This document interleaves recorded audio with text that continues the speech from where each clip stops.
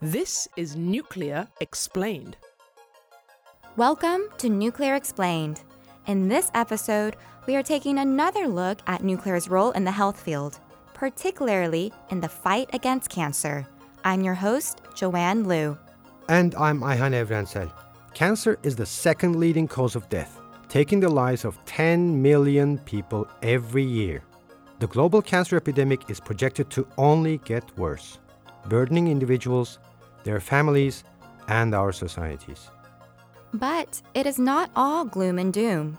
In this global epidemic, science and technologies, including nuclear, are putting up a remarkable fight. Many cancer deaths can be and have been averted through early detection and treatment that rely on radiation. In this episode, you will learn about nuclear applications to diagnose and treat cancer. You will also learn how organizations like the IAEA and the WHO are helping to increase access to cancer care. To begin, I invited Lisa Stevens to explain how countries lessen the cancer burden with comprehensive cancer control. Comprehensive cancer control, in a sense, is a philosophy. Lisa is the director of the Program of Action for Cancer Therapy at the IAEA. And it's applied and utilized, and it becomes very real in a country through the development of a national cancer control plan. And so it really starts with prevention. It includes early detection, screening, diagnosis, treatment, palliative care, and survivorship. And all of this includes surveillance so that ministries of health will understand the population of individuals that are in the various stages within the cancer control continuum. And we talk about it in this comprehensive way because strengthening only one aspect of the cancer system and neglecting others or focusing on them at a different time is not actually going to achieve the outcomes that the ministries of health are looking for. And so that's why we approach this, even from the agency, where our technical mandate is in nuclear medicine and radiotherapy in the cancer space. We talk about this within the entire cancer system because we need to make sure that there are linkages across the continuum. How does nuclear contribute? What kind of role does it play throughout this cancer control continuum? We have very defined technical roles.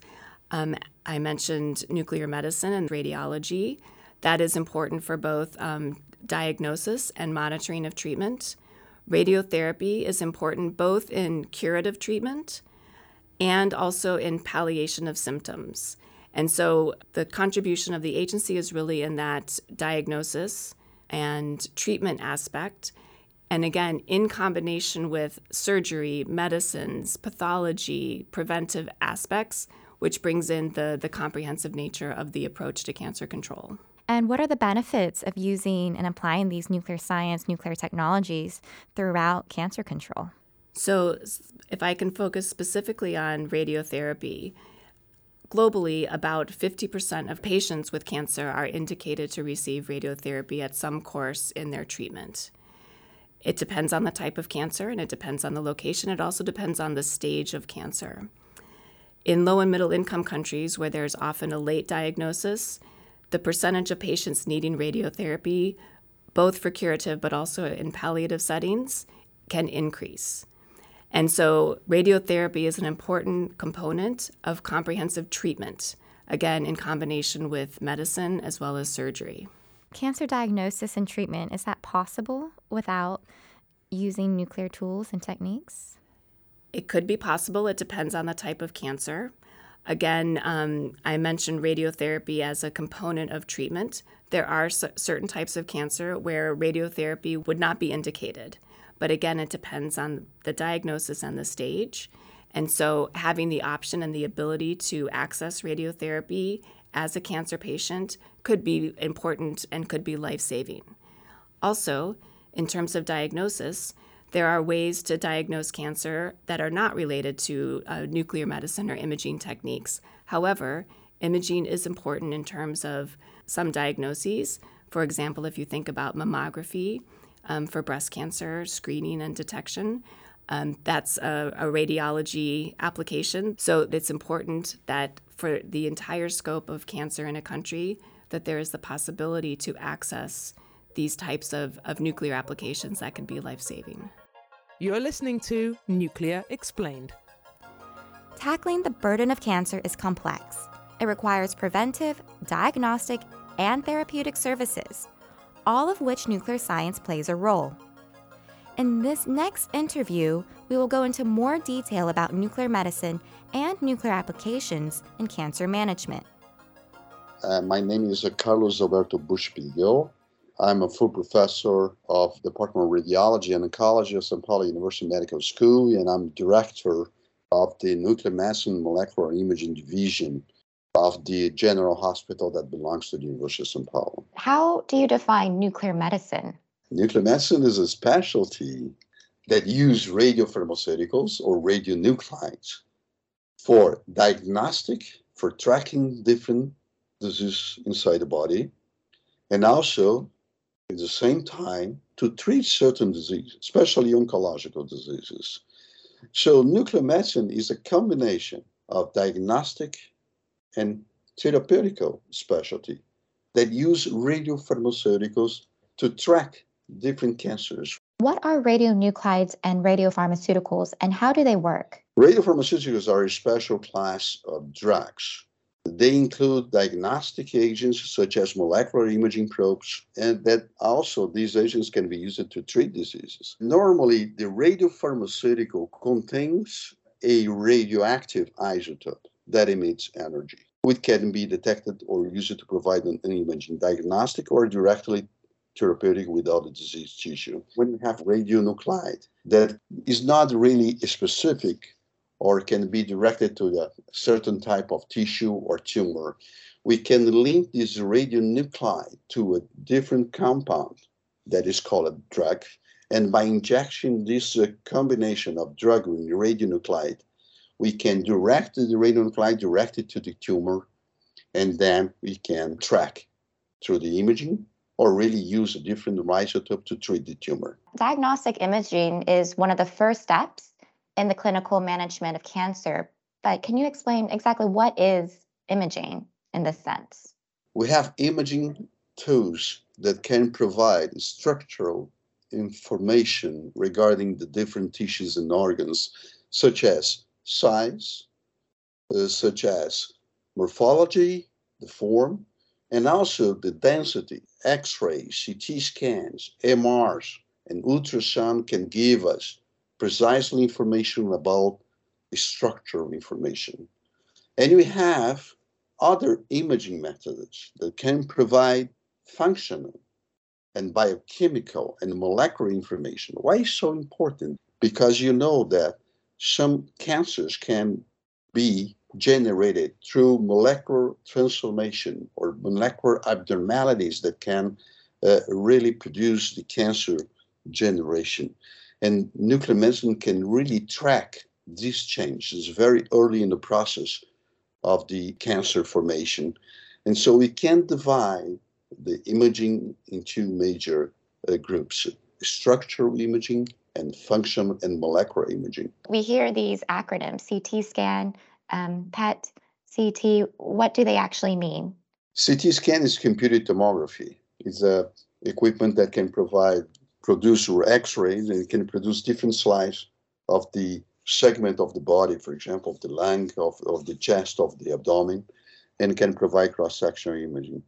PET-CT is a positron emission tomography, or PET-MR, that is a molecular imaging that is based on the radiopharmaceuticals that are linked to positron, substances that emit positrons. This is a positive electron in a very simple way. What are the differences between these nuclear techniques and tools versus other non-nuclear tools? One of the major advantages of all these imaging tools, especially also molecular imaging, is because completely non-invasive. There is no adverse reaction or any kind of allergy. It is a very safe procedure. And another thing that is very important for the general public to understand, we use very small amount of radiation, enough to really provide good quality of images. We have digital equipment right now, and you can reduce the activity of these radiopharmaceuticals and radionuclides to be injected into the patient. So you are reducing the amount of radiation introduced into the patients that are enough to provide good quality of images, and you don't produce any harmful effect at all. You're listening to Nuclear Explained. In the cancer control continuum, after detecting and diagnosing comes treatment. About half of all cancer patients need radiotherapy. Listen to our previous episode on radiotherapy to learn how this form of nuclear-based therapy works. Radiotherapy is highly effective and efficient in treating cancers. But many people in low and middle-income countries lack access to this life-saving diagnostic and treatment option. In Africa, for example, over 70% of the population does not have access to radiotherapy. In 2022, the IAEA launched an initiative called Rays of Hope to address this shortfall. More than 50 countries have expressed interest in Rays of Hope, and the IAEA is already assessing and acting on the needs of 7 countries, including Kenya. In this last segment, we'll learn about cancer care in Kenya and how the country plans to improve and sustain access to diagnostics and treatment services. My name is Dr. Mary Nyangasi. I'm serving as the head of the National Cancer Control Program at the Ministry of Health in Kenya. Mary, describe us the cancer situation in Kenya in general. In Kenya, we have a population of about 53 million. We have an incidence, as per the Global Can statistics, of about 42,116 new cancer cases every year and about 27,000 deaths every year. Up to a quarter of our cancer cases are actually breast and cervical cancer. We see that we are probably dealing with a higher burden of disease than what is estimated. And we are in the process actually of establishing a functional registry that will give us proper information on the cancer burden in the near future.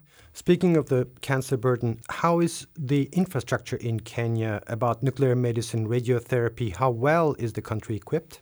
So I would say that the country has a limited capacity for cancer management. We have 12 facilities that provide radiotherapy services. We still have about 3/4 of the population that are not really accessing what we call comprehensive services. That includes radiotherapy and nuclear medicine. So still we are building that capacity step by step. The government has made significant investments in the last 3 years to expand capacity, both for radiotherapy and for nuclear medicine. We have established a cyclotron at the Kenyatta University Teaching and Referral Hospital. And we are able to actually provide FDGs, these are the radionuclides, for the entire region. The cyclotron and nuclear medicine facility at KU has served Kenyans and many citizens from our neighboring countries in terms of providing PET scan services, PET CT services. What is a cyclotron and what are the FDGs? So the cyclotron facility is a unit which is constructed for purposes of producing the radionuclide, which is what we call FDG, that is injected to the patient so that when they go to a machine, which is we call the PET scan machine, the images are taken showing how the FDG is being distributed in the body. The IAEA's Rays of Hope initiative, launched in 2022, is mainly targeting countries without any access to radiotherapy. How is that supporting you as Kenya? Through the Rays of Hope initiative, we have been informed by the IAEA that Kenya will actually benefit with 2 linear accelerator machines. So we have already prepared 2 regional centers, that is Nakuru and Mombasa, which will benefit from these linear accelerator machines. And we're also working with the IAEA to see how they can support Kenya in terms of the human resources development, because we have also a number of challenges in that area. We have very few specialized oncology personnel. It's an area we are working to improve. The two linear accelerators you mentioned, could you describe what exactly is a linear accelerator? It's actually a machine that generates what we call electrons that provide a beam that is used to treat tumors from a distance, what we call a radiotherapy or external beam radiotherapy. One of the important elements of the Rays of Hope initiative is the emphasis on sustainability. How would you make sure that the assistance you might be getting or you are getting is helping Kenya sustain its cancer control program? So in terms of sustainability, we have our policies and our strategic plan in place. So we factored in the need for the infrastructure, the number of human resources we need, funding we require for equipment, for commodities, for establishing information management, and so forth. So where do we go from now? Let's say in the next 5 to 10 years. So in the next 5 years, actually, you've asked a very good question because currently as we speak, we are developing our third National Cancer Control Strategy, which is going to run from 2023 2028. So it's a 5-year strategy. And in that strategic plan, we've been very ambitious because we want to strengthen our national referral hospitals. And alongside that, we are planning to expand services to construct and equip additional regional cancer centers, about 5 of them, so that they're able to provide radiotherapy services beyond Nairobi. Out of the 12 facilities in Kenya, 8 of them are in the capital city. So really we need to go beyond the capital city because majority of Kenyans live outside the capital city. So we need to establish decentralized care so that we can establish this comprehensive care in the regional centers. You're listening to Nuclear Explained. What does nuclear have to do in the fight against cancer? As you have heard, it plays a major role throughout the cancer control continuum. From detection and diagnosis to treatment, nuclear science saves lives. But there is a need to ensure the benefits of these life-saving tools are accessible to all. I asked Lisa, how could countries increase and improve cancer control programs? So I go back to the plan. A plan is not a medicine. A plan is not a treatment. However, a plan is a strategy. And in the process of developing this plan, it's often tasked to the Ministry of Health. But there are non-governmental organizations, other ministries, research entities who all contribute to the development of this plan. And the process of understanding what are the priorities in the country, what are the top cancers, what are the available human and other resources that exist now, where does the country want to be in 5 or 7 years? Having that strategy is the best way to ensure that there will be equitable and available cancer care in a country. The IAEA has 6 decades of experience in helping countries fight cancer. And the IAEA is not alone in this demanding task. The Rays of Hope initiative unites public and private forces to maximize resources and to harness the power of atoms to save lives. Here's an interesting fact. The largest human-made source of radiation exposure is the medical field. Every year, about 4 billion diagnostic and therapeutic procedures are performed using nuclear radiation. Go to iaea.org/podcasts for information and resources related to this episode and more. We also want to hear from you. Have a question, feedback, or interesting facts to share? Email us at nuclearexplained@iaea.org. And don't forget to subscribe to Nuclear Explained to learn more about the world of nuclear and how it impacts our daily lives. You can find us on Amazon Music, Apple Podcasts, Google Podcasts, and Spotify. I'm Ayhan Evrensel. I'm Joanne Liu. Thanks for listening to Nuclear Explained, brought to you by the IAEA, the International Atomic Energy Agency. You have been listening to Nuclear Explained.